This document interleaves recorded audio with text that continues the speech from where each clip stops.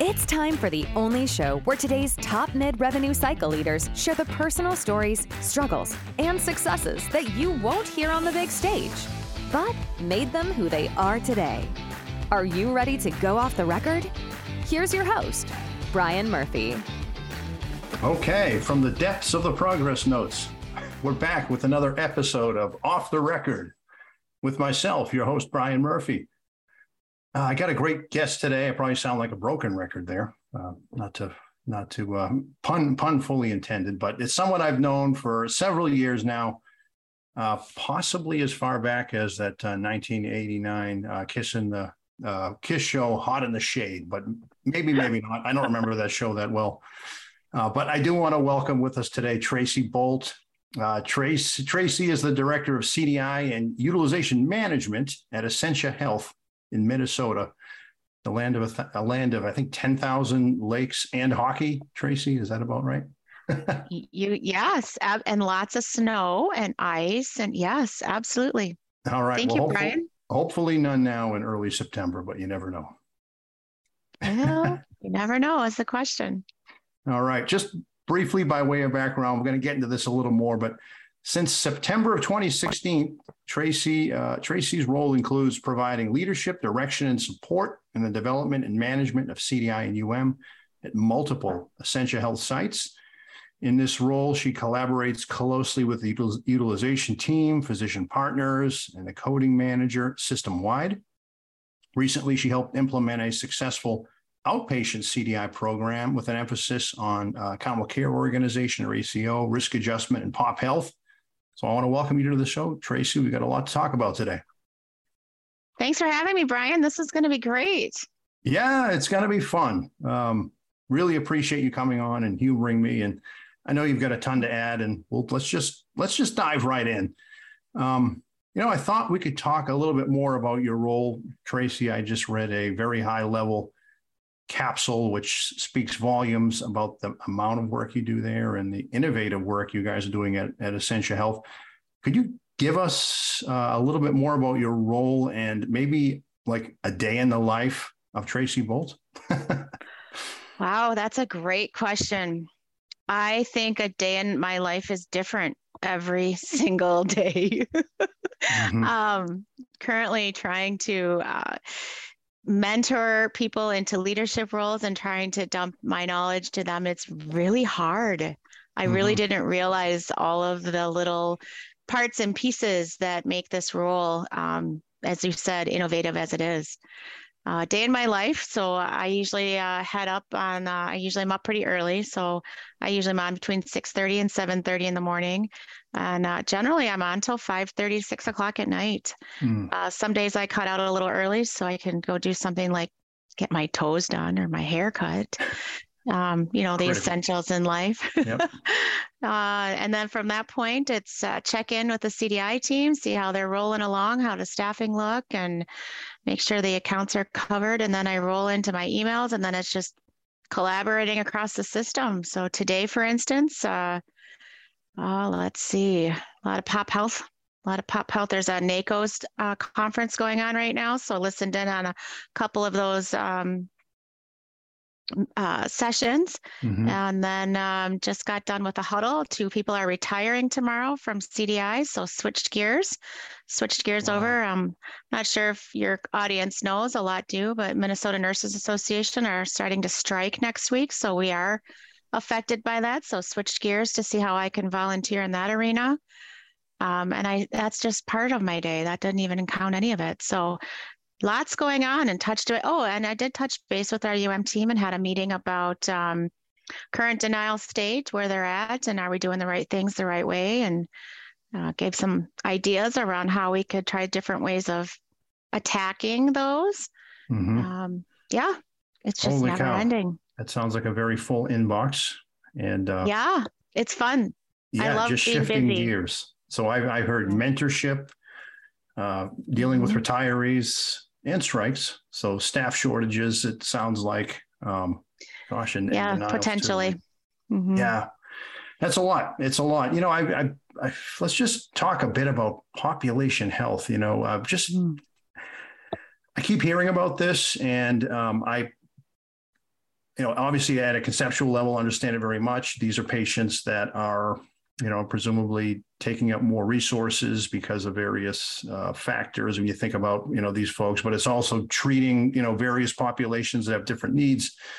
But are you guys able to capture this stuff adequately in the record right now? Do you have the codes? Do you have the processes, or is that something that's still a work in progress? So I think what you're referring to is just a slice of the pie when it comes to the big picture of population health. Yeah, I'm probably thinking more of the social determinants side. You're talking about the CDI piece, and that we are capturing the severity of how ill our patients are through HCC diagnosis, so the chronic conditions. Yep. But when you get into more about outcomes, getting those resources to those patients, ensuring they come in for their visits so that we're on top of their chronic disease management on a regular, ongoing basis to keep them out of the hospital. Spending the dollars in the right areas for preventative versus patching along through the ED. That's really what we're trying to do. We're managing these populations of patients to ensure that their care is consistent from the first problem all the way to ensuring that they're getting, maybe they're going to be taking some videos at home so that we can keep touch with them that way, or we've got a nurse visiting with them to ensure their CHF is under control. I mean, we're talking about a very minor detail around population health, but population health isn't just about coding. It's really about how we manage that population all the way around. Absolutely. Yeah. One of my earlier guests, Susan Fanton, and it sounds like you guys have hit on the same type of process. They combine that all into one roof, case management, you are under CDI, because what you've just talked about is the big nut to crack. It's getting these patients in, it's getting them to be seen. It's making sure that you're, monitoring and treating these chronic conditions before they lead to the big, are they getting their prescriptions? Exactly. Prescription management is another piece of that people don't always think about. Are we getting the right prescriptions? Are they getting the right, do they have the resources to purchase the prescriptions to help keep their chronic conditions in a chronic state versus becoming acute? So population health is interesting. And you talked about social determinants of health.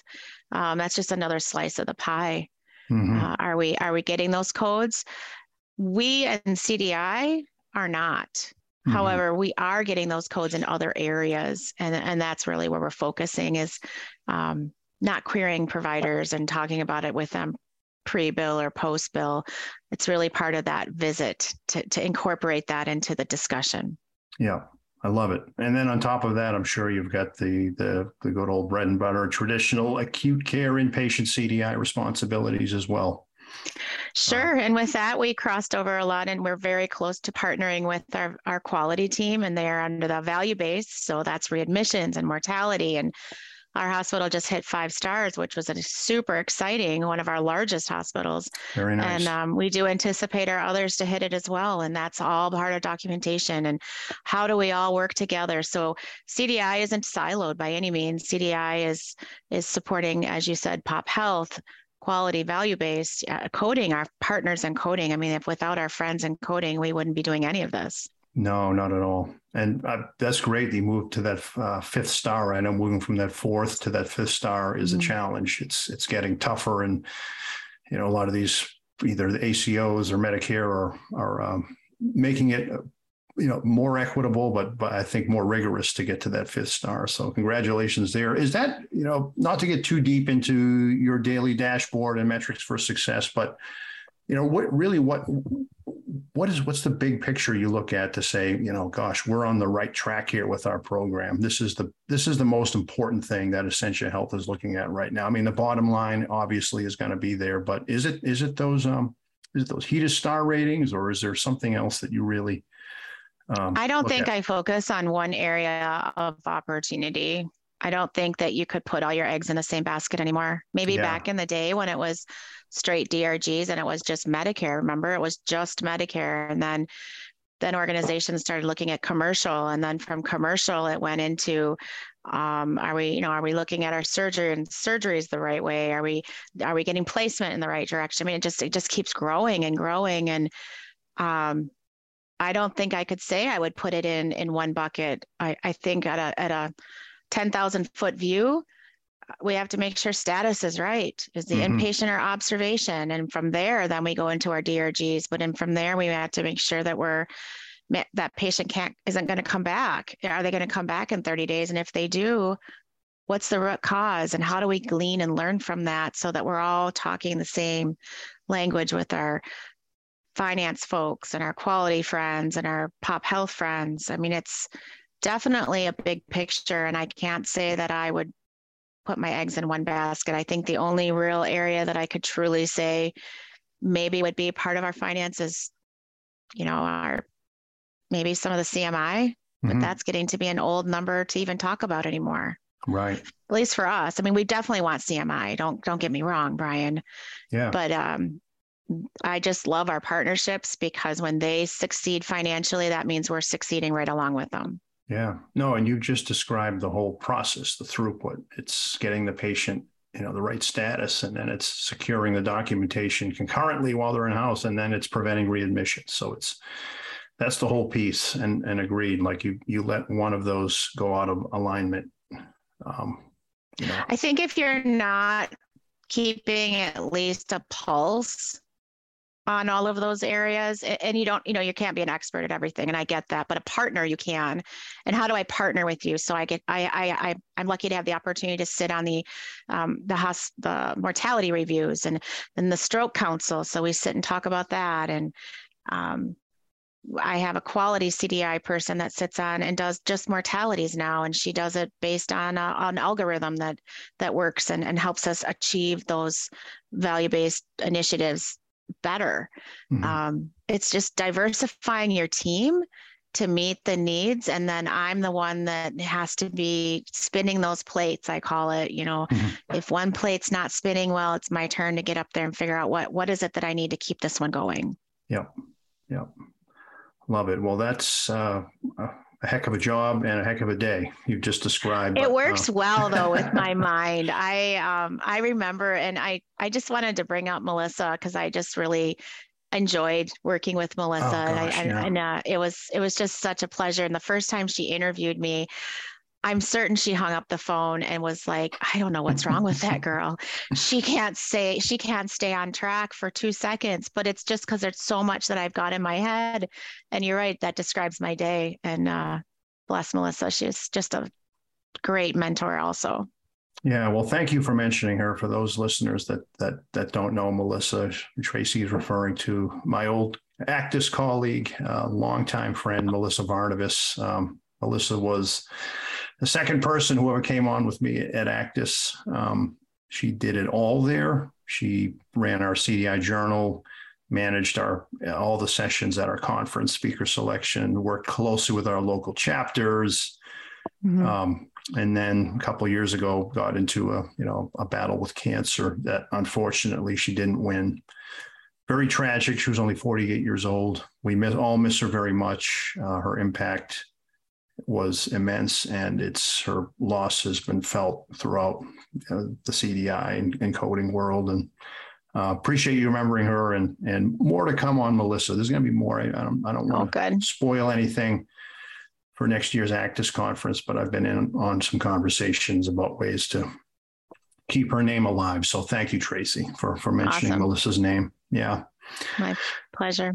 Yeah. I kind of want to dial things back a little bit at this point. Sure. I want to talk, Tracy, about how you got here. The early Tracy Boldt. I understand, just like many of us, self-included, your life wasn't a straight path necessarily. You weren't always thinking about CDI and UM when you were maybe 5 or 6 years old. You described to me a little bit before the show started here, a few difficult patches along the way, rough start at college, some time maybe spent as a hairstylist. I'm just wondering, could you talk a little bit about how you got here, what you learned along the way, and sort of what flipped the switch for you and got you on the path to this high achiever we see in front of us today? I don't think I was mature. I just don't think I was ready to figure out how to hone that I don't know, whatever I've got going on in my head. I'll be honest.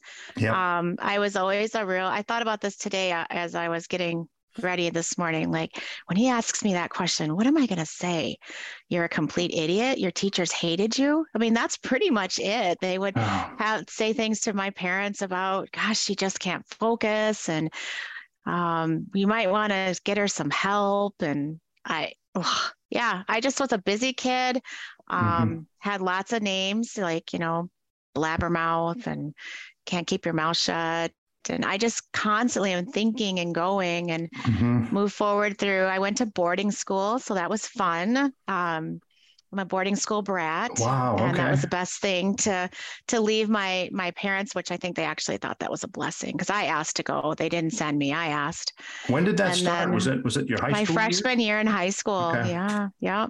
Unbelievable. And then I went to college, and my parents decided college really wasn't for her. So they took me out the second day I was there. That was interesting. So I just moved out. You only made it to Figure out day my number own 2? path. Day number 2. Yeah. And That's then they pretty came, picked me impressive. up, packed my stuff. Hey, 2 days is better than no days. I don't think I want to know what right? happened on day 1. Yeah, well, that's probably why day 2 came. So yeah, exactly.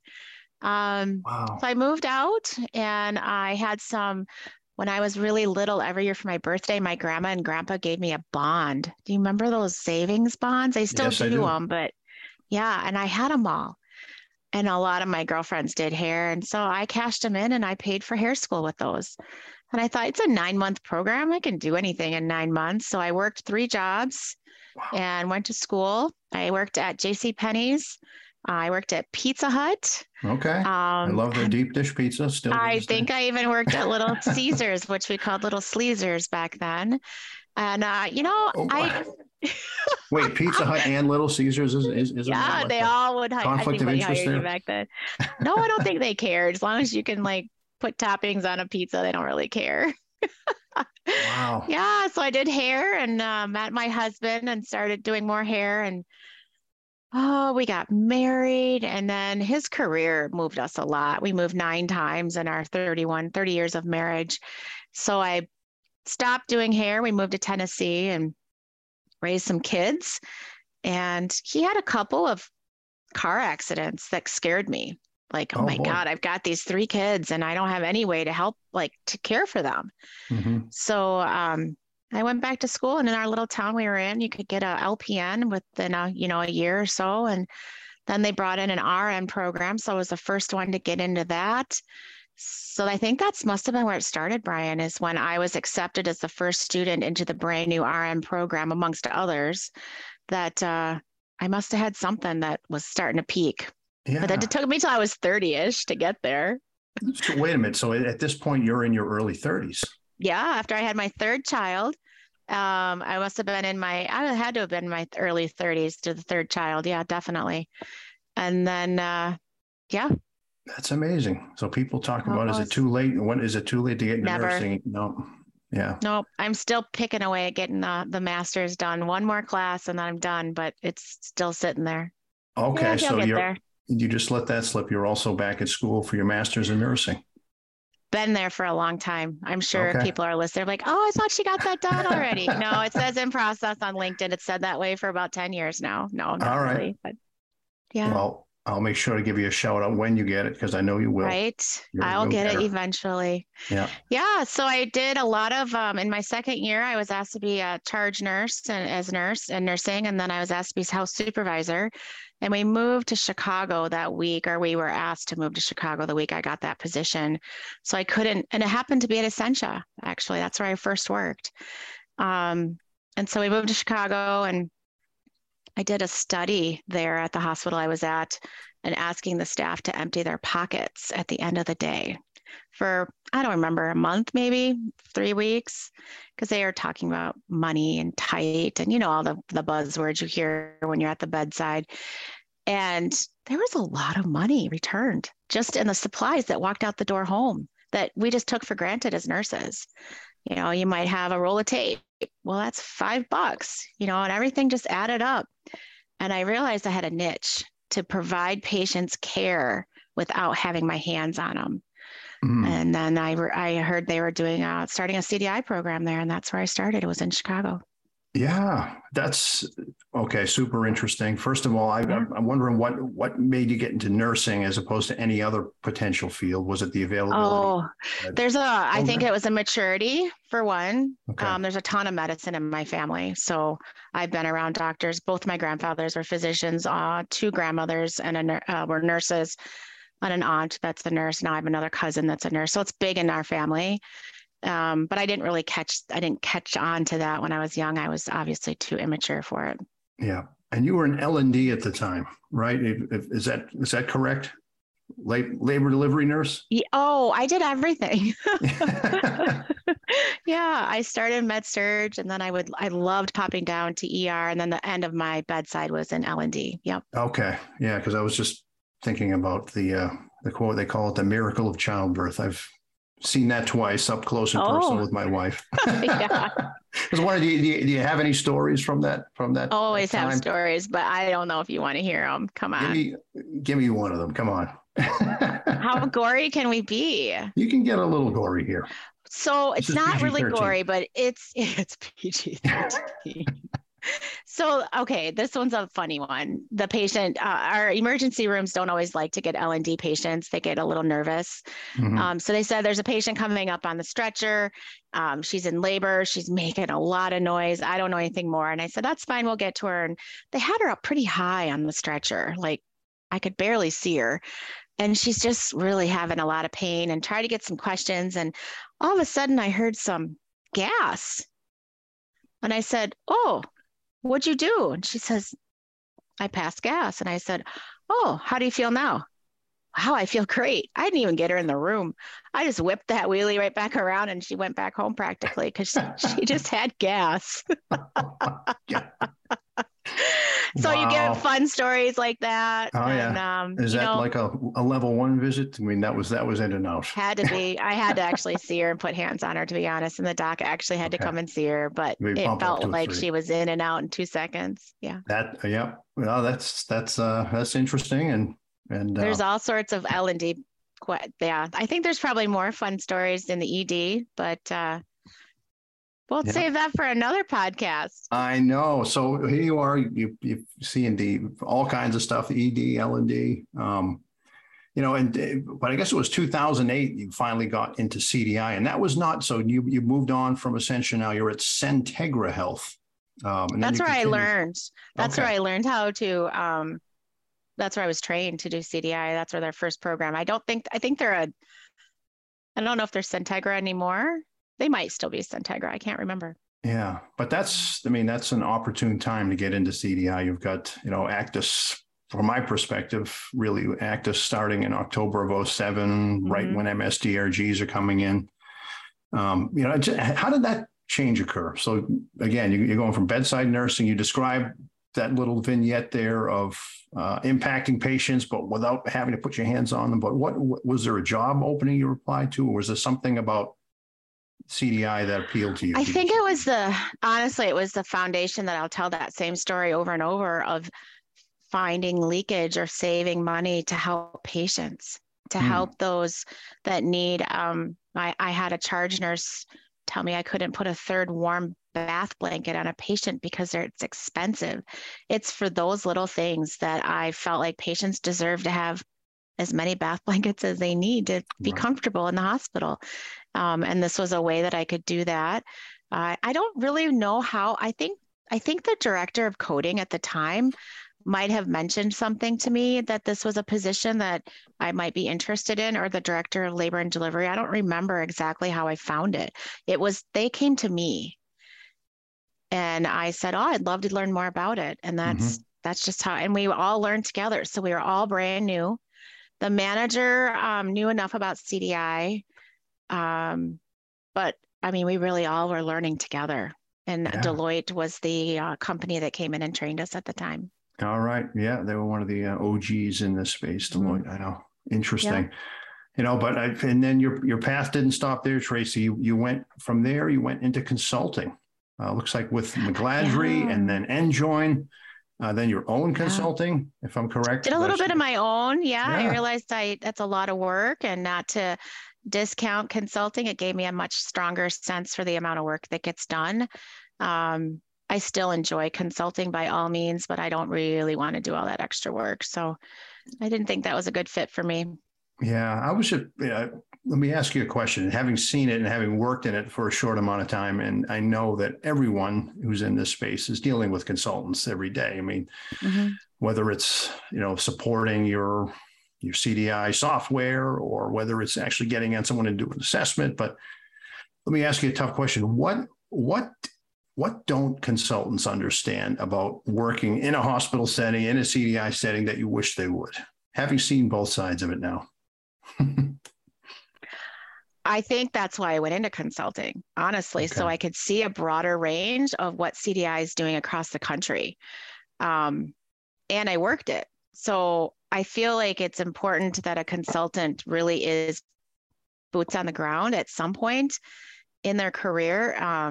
I've been asked to go back to consulting here not too long ago. And I said, I just really enjoy making a difference here in the hospital right now. I just think that's it. It's you have to be an expert, but not out of a book, right? Yep. Out of actually doing the work and working with wide ranges. When I went out to Maryland, for instance, yes, everybody looks at the patient similarly through a chart or a screen, but they code it. They have different, they've only got the APR, I think, DRG out there. It's very different. I would have never known that had I not gone out there and actually entrenched myself into their processes. Right. I guess that's my difference, and I'm not a fan of consultants sharing big dollars and big data and big bullets. Just get into the details with me on how we can make this work versus try to make it sound like everything's pretty, because it's not. You're not there because it's pretty. You're there to dig in and roll your arms up and help that organization that's asking you. Yeah, I think part of that. I don't know if that made sense, but no, that's really what I feel.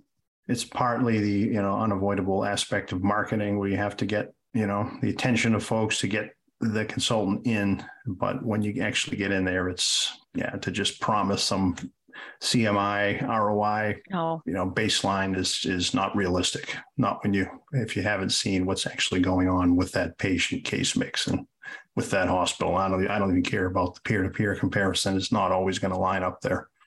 You can pull MedPAR data all day. That's the first thing I'll ask them is, how old is this data? Well, it's MedPAR. It's 2 or 3 years old.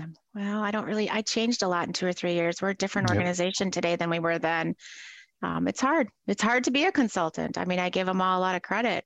We're smart today. We're way smarter today in CDI, I think, than, or at least I want to say we are, meaning myself and all of my peers. We're way smarter today than we were, back in 2007, 8, 9. Agreed completely. I think that's probably the next biggest challenge is you're probably dealing with somebody that knows their stuff really well. Yeah. How are you going to be a smarter? Teach me something I don't know.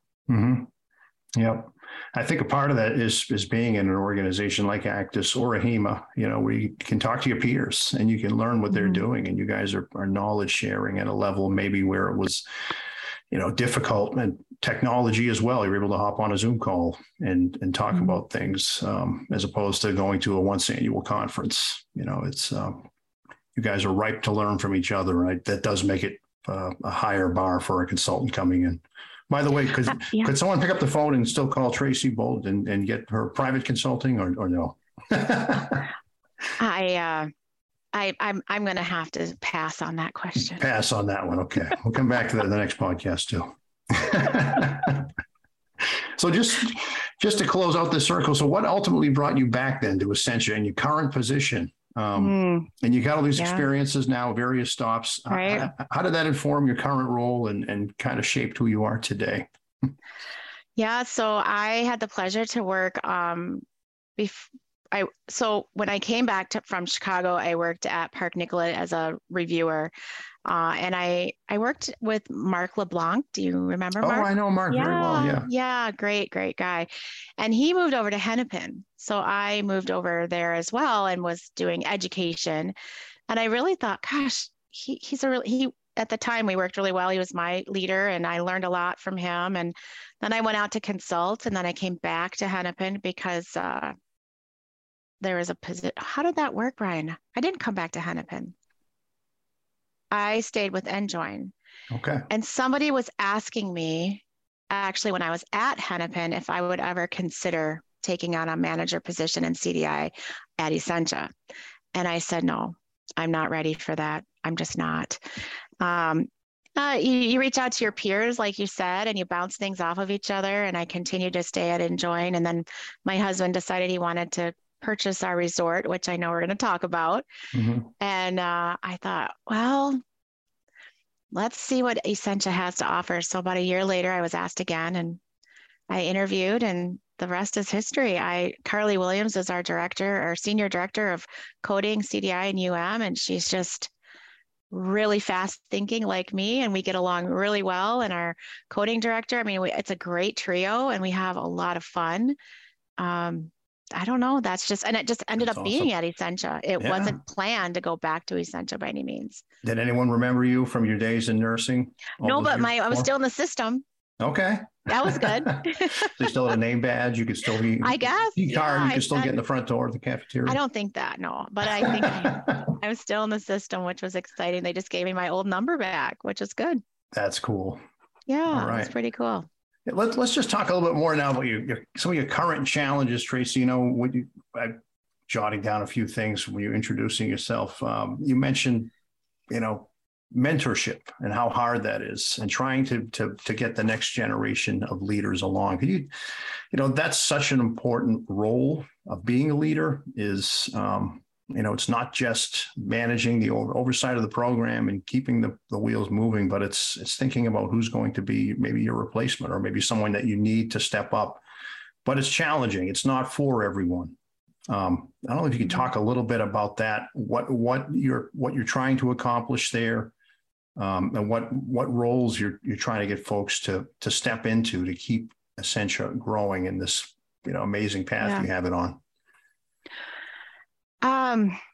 I think if I take it back, Brian, to when I said I was immature and not ready to learn and hear, I didn't know what that meant, mentoring. I didn't think I needed to be mentored. I was invincible back then, in my younger days. And then as I've grown through the years, I realized it's important to take certain pieces from everybody. Like I mentioned earlier, Melissa is one of the ones I took some pieces from. I take them from all over to make up who I am. And through that, I think it's just my way of identifying those that are they look like they're hungry for knowledge. They're hungry for projects, hungry for tasks. Not everybody fits the same mold. And I think a really good leader really gets to know their team and can identify those that excel in certain areas where others can't. Mm-hmm. It's more than just sending a thank you note or identifying them via a meeting. It's really starting to give them projects and see how they do independently on their own, or ask questions and mentor through and then come out with an end result and everybody feels good about it. I definitely have mentored some leaders on our team, and it's been really fun to watch them grow. It's also been enlightening to know where their boundaries are. They have boundaries. Some do. Some can only, like you said, succeed to a certain level, and that's where you really put you stop. You have a stop there. That's okay. Where you might have others that really want to continue, and maybe they want to take my place. We are doing succession planning at Essentia. It's one of our goals that we really talk about. Who would take my place if I were to be promoted, or if I decided to retire? You actually have those conversations. That's so critical. Absolutely. We're having those conversations today because staffing's hard. It's really hard. Yep. If my senior director, Carly, gets promoted, what's going to happen? Is that something that I even want to do, or is it something somebody else is a better fit for? And that's okay. But we do definitely have conversations. I think you have better transitions of roles when you have those conversations. That's so absolutely. That's part of the mentoring. You got to maintain sort of like a separate shadow org chart for potential replacements or something. Just thinking Well, you ahead. Just have to think about it, and you have to talk about it, and and we have conversations around it. And I don't think that's wrong. I think the days of hiding behind, a resume are they're not in the past, but if you really want to continue growing, it's important that they know that. And if you have succession planning, that comes right from you and your mentors and your peers. And yeah, absolutely. Yeah. And what do you look for, Tracy, from someone who might be ready for leadership? Like what characteristic skills? You mentioned that willingness to take on a project, or someone who might go the extra mile could be a tip off that someone's ready, or potential for that. There are others that do a great job, but they're content to just follow the job assignment, follow the role description, and be done, at 4:30 or 5, and that's fine if they're doing a great job. But I guess, what is a potential leader have for traits, characteristics? So I think a leader on a team should probably consider some sort of a career ladder, per se. It could be called a million different things, but that's what I call it. So you have your rungs of the ladder, and as you have openings come up, and you see people's interest in certain areas, and you can tell who your go-getters are. You can tell the ones that are spending a little extra time, or they're really getting involved in ACTIS, for instance, or they're really involved in the team and helping them become better at what they do outside of me telling them. Yeah. They might say, hey, is it all right if I do this? And of course, it's usually always okay. So, professionalism, there's some key things that are always there. Showing up, being there, being very communicative. Getting along with providers is a big deal. I mean, that's half of that's our business. I think of CDI as our little business, and our clients are the providers. How do we get along with them and empower them to feel good about documenting and answering those dreaded queries? Right. How do we, so that person has to buy into some of what I'm thinking as well. I think that's a lot of it is, how do they manage themselves up? Yeah, I like your comments too about initiative. It's someone who's taking, the next step, be it learning, joining an association, learning from a resource. You mentioned provider engagement. I mean, that's such a big thing. It's very easy to just, especially now in an electronic environment, query the physician. But if you can make an impact, a tremendous impact, with actually going out and engaging a provider. And that might be something you have to do in your own time. Maybe you're catching the provider before they start their day, or meeting them on their own terms in their office, or at their med staff meeting. But that's something I think an enterprising CDI professional could do, who's looking to move up and really show that, hey, I'm not here to just do the job. I'm here to grow and to learn. And maybe that's someone you might look at for a promotional opportunity. Nope, I think you're spot on. There's just so many. I like unique. Tell me something I don't know. I want to learn too, right along with you. If you have an idea that would be beneficial to the whole team, then share it, come forward, talk about it. If you want to just do reviews, that's okay. Right. I don't mind. So yeah, that's pretty cool stuff. I have a CDI that's excellent with, analytics. The things that person can develop and push out is fantastic. So Essentia has started an excellence of analytics program where departments, not just CDI, across the organization can handpick some people that might thrive in this area. And then we can develop our own person on our team that's good with analytics. Tableau, SQL, so on, slicer, dicer through our EMR. So, I mean, knowing where they're really good at things, I think that's important. Like, I know who I wouldn't pick for a project, right? But I might call her to get an idea on a certain medical diagnosis that I'm not clear on, because she's really good there. He's really good over here with this. It's just, you got to know your team. I love it. And I love that you like unique, and show me something that I don't know. Tell me something that I don't know. And, there's so much to learn in these fields. Like I think of even something like, the final rule just comes out, what's changing? Give me like top 3 or 4 things Tracy Boldt should know. I'm sure if someone came to you with that or educated the team on that, you'd eat that up. Maybe it's a diagnosis. Maybe it's becoming a super user of your EHR, telling doctors how to make some, use some real shortcuts to document better. Yeah, I have one. She's really good with denials. She actually loves it. Who loves writing a denial letter? She loves it. Guess what? You're really good at it. So I'm going to carve out a couple of days and you're going to do denials. That's and the awesome. other days you can just, that's another area that I think we as leaders have to remember, that if we see burnout or we see people leaving, is it because they weren't identified as taking on a project, even if it's something minor? Just give them some purpose and some ownership behind something that supports the whole program. I could never sit behind a screen, at least this point in my life, and just do straight reviews. I would be bored, very bored. Yep. So we're gonna just move a minute here into fairyland and in the world of make believe. If you ever seen the old Mr. Rogers show, yeah.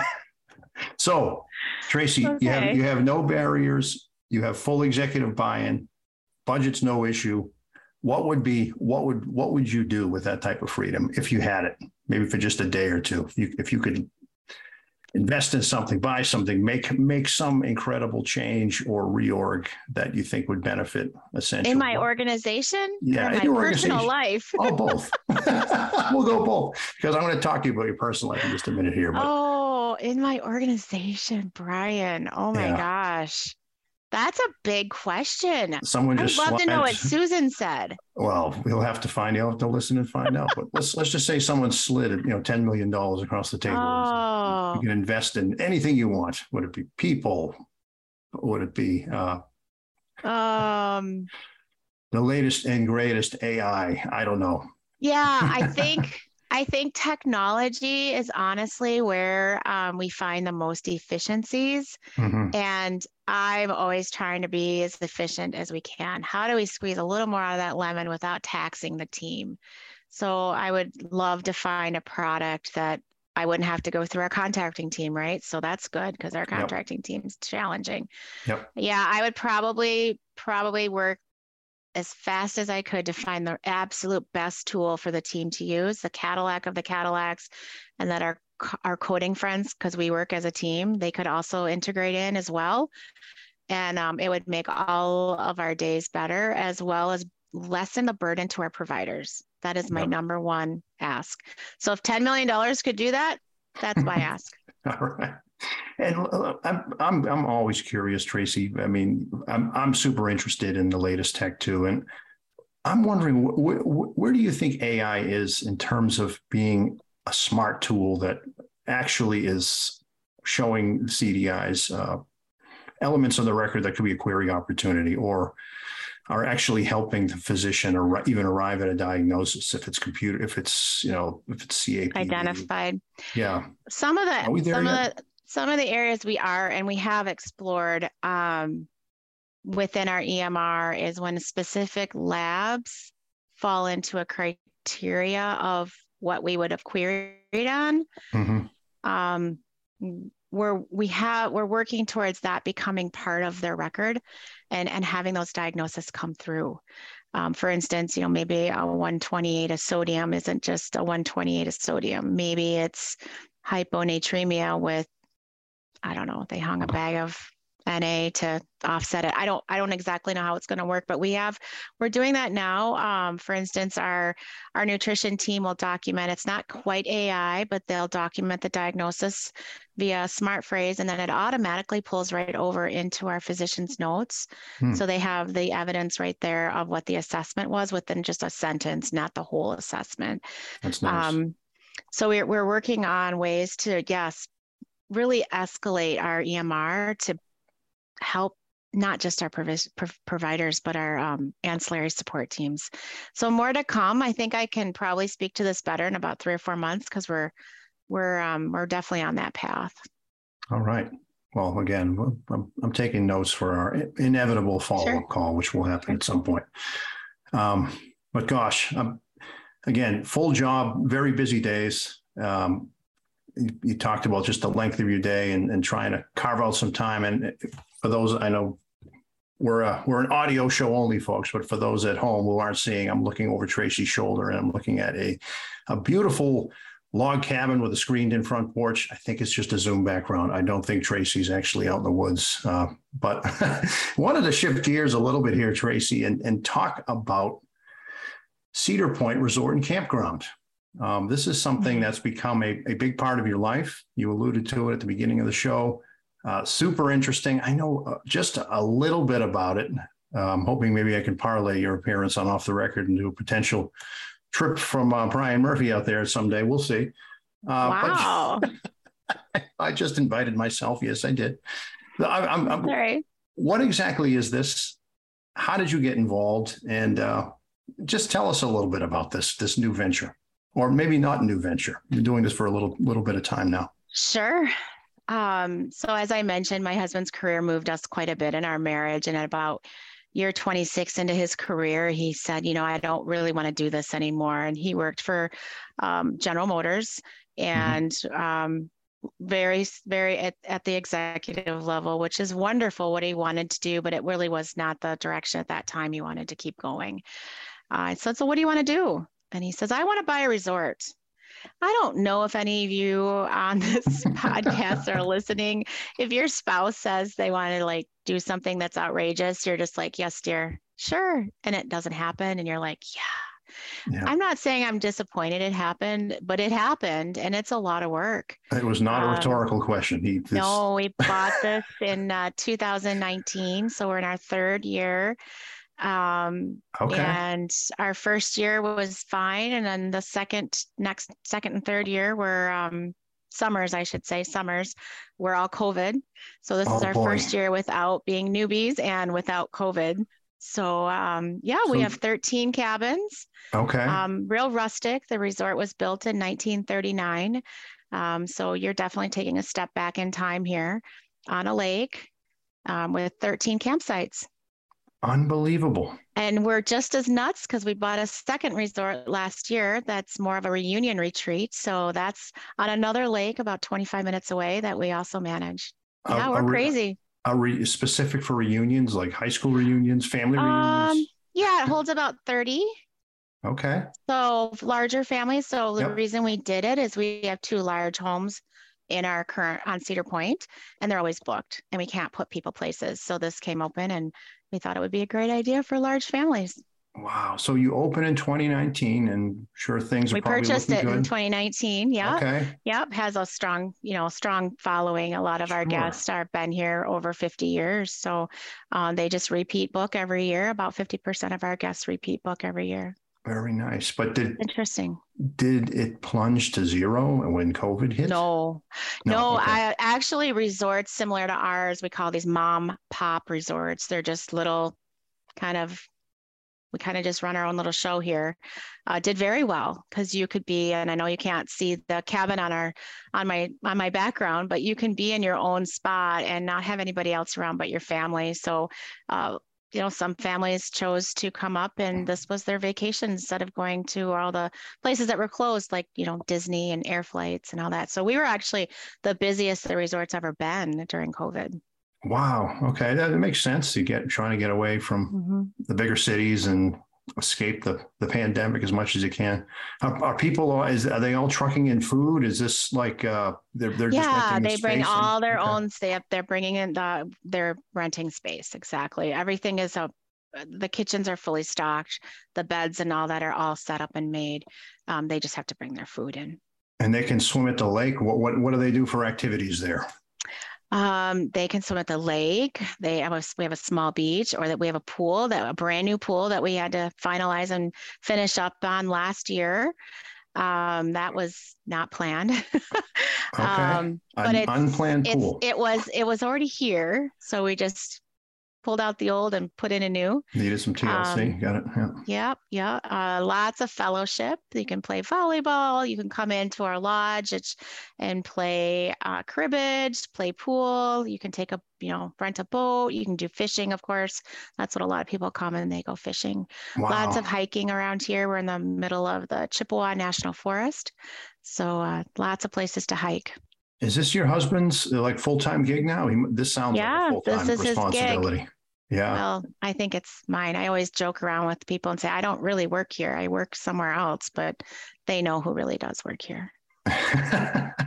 Yeah. I mean, how much time do you spend in this? I know, you've lot. got more than a full-time job already. Yeah, all the behind the scenes stuff. So you can only imagine HR, we have staff and ordering and supplies and checks and bills and blah, blah. Yeah, lots.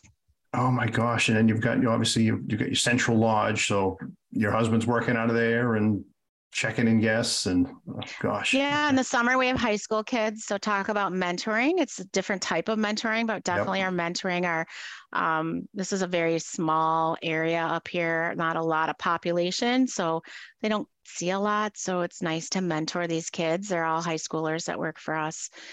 Teaching them how to clock in, clock out, show up on time, be responsible.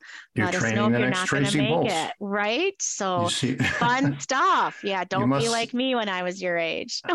Do you see a little bit of you in some of these kids, I imagine? I do. Yeah, I even gave one a lead position because she's really stepped out of her box. And that's awesome. She takes her job seriously, even if it is just making beds and cleaning cabins. And I've had them ever since we started. We must do something right because they don't generally leave. I mean, they go to college, but they don't leave. So it's kind of fun watching them grow.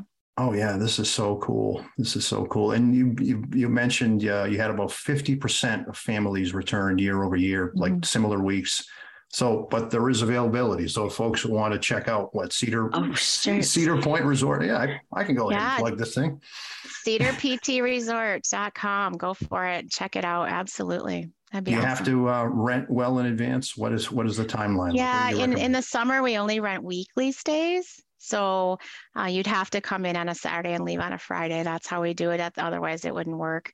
On the shoulder seasons, though, in the fall and in the spring, you can rent a little differently. And we are closed in the winter, except for the two houses. They're open, but all the little cabins are closed. Yeah, this is super cool. You know, anything that you've picked up from this in terms of your professional career, rounding you out. I mean, this is a lot you've taken on. Organization, running a business, mentoring. There's a lot going on here. Does this help and inform who you are or what you do at Essentia? I think my skills with people, whether it's physicians or staff or when I was on the floor working with families, has helped with this. The communication here is different. These are, I know how I used to act when I go to a hotel that my room wasn't quite right. I would complain. I'm now on the other end of that complaining, and it's interesting to hear and listen to that. So I think it's been helpful to have my career behind me with customer service. And now I have a whole nother level of customer service in this hospitality business. Yeah. Have you thought about this potentially being it for like a next stop post Essentia, or is this something you've considered? No, I'm staying at Essentia. Is that what you're asking? I'm not. Well, no, I mean, I couldn't do this in all time. day. In time. Okay. We'll sell eventually, either to our family or somebody else. We're in it for 10 or 12 years, and then we'll probably pass it on to somebody else to enjoy. It's definitely a nice lifestyle. My husband enjoys it a lot. Yeah. He runs his own show. He does his own things, and it's a beautiful place. It certainly looks like it. And am I actually looking at one of those cabins? Yeah, that's our log cabin. This is cool. You'll have to can you get me a photo of this? I'll share it with the audience. Sure. It makes you want to walk in, sit in that front porch. Yeah. If you just go to the website though, Brian, it'll be, it's out there. They just have to search for the log cabin and you can go look at it on the inside and the outside. All right. Well, this has been awesome. I have a couple last questions for you, Tracy, as we wrap up. I know you're a busy person. Appreciate all your time on the show, but any final lesson you've learned? You've talked about quite a career journey here. You've maybe anything you learned from those early days as a kid growing up, anything about leadership you want to pass off to the next generation here, someone who might be thinking, am I ready to get into this role? What would you summarize? What piece of advice would you offer someone like that? I think one word is patience. Patience for me is not easy. I'm probably the least patient person, but I've learned to be patient with myself and with others. It's important to grow into patience. I think today's generation, I think about my daughter, for instance, would like to be like me. And it took a long time, and it took a lot of turns, as we talked about earlier in the podcast, to get to where I'm at. And I don't know if I'm done, like climbing or changing, or I just take it as it comes with patience. I think that generation should always be considerate of the patience, that our roads are all different, and none of us walked out in a level that we're at today. It just didn't happen that way. No, you're right. I mean, I've had many stops in my own career that I did not see coming. And it is like you will get there. You have to realize that, a career can range 35 years, 40 years, and you're not going to get what you want the next day. But if you keep working at it, good things will come along. And moreover, you'll discover who you are and what your real interests are. I think one of the things I heard about, somebody said something once, and a lot of times your best decisions or opportunities come from your biggest mistakes. Mm-hmm. And that's always resonated. And it's really important to remember that it's okay to make a mistake, and it's okay to make a wrong decision, because you probably are going to have a better learning opportunity out of it. Absolutely. Yeah. We've all made them. But that's where you learn. That's where the learning comes. And if you're not making mistakes, you're not playing the game right. You're playing it too safe. I think that's another key for the generation. Make a mistake. Please make them, because you're going to need to make mistakes to learn. Absolutely. All right. Well, let's close with one last question for you here, Tracy. Oh, boy. The start of the show, and I think my audience knows this by now, that I'm a Raging Kiss fan. I don't know if I would describe you as a Raging Kiss fan. I mean, you've said not really, but you like some of their stuff. I mean, who really doesn't? We're all, and I'm talking about Kiss, folks, the band that wears makeup, was big in the 70s, are kind of dinosaurs now, but are still hanging on to their career and getting ready to hang it up. But Tracy, I want to ask you, what is your favorite Kiss song that is not named Beth?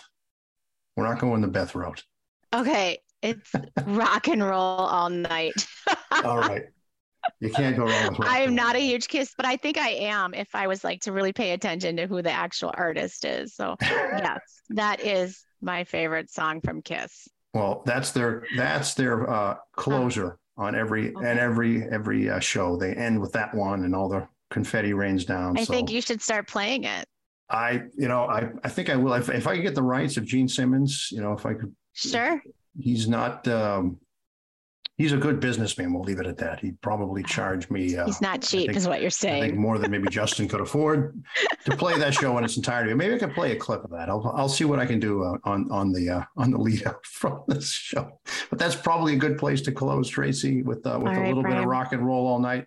I want to thank you for joining. This has been a wonderful interview and detour into the interesting life of Tracy Boldt at Essentia and at Cedar Point Resort. I want to wish you all the best, and I'm looking forward to having you back on. We talked a lot today. We left some doors open for a future return appearance.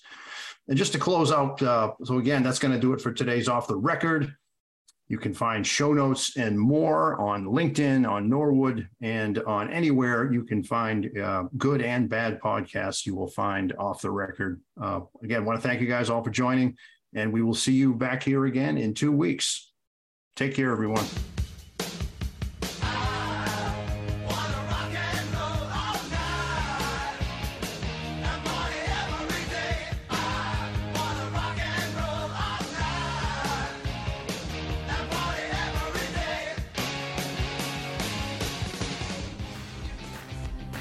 Thanks so much for tuning in to Off the Record. If you're enjoying the show, please feel free to rate, subscribe, and leave a review wherever you listen to your podcasts. This helps others find the show, and we greatly appreciate it. We'll catch you in the next episode.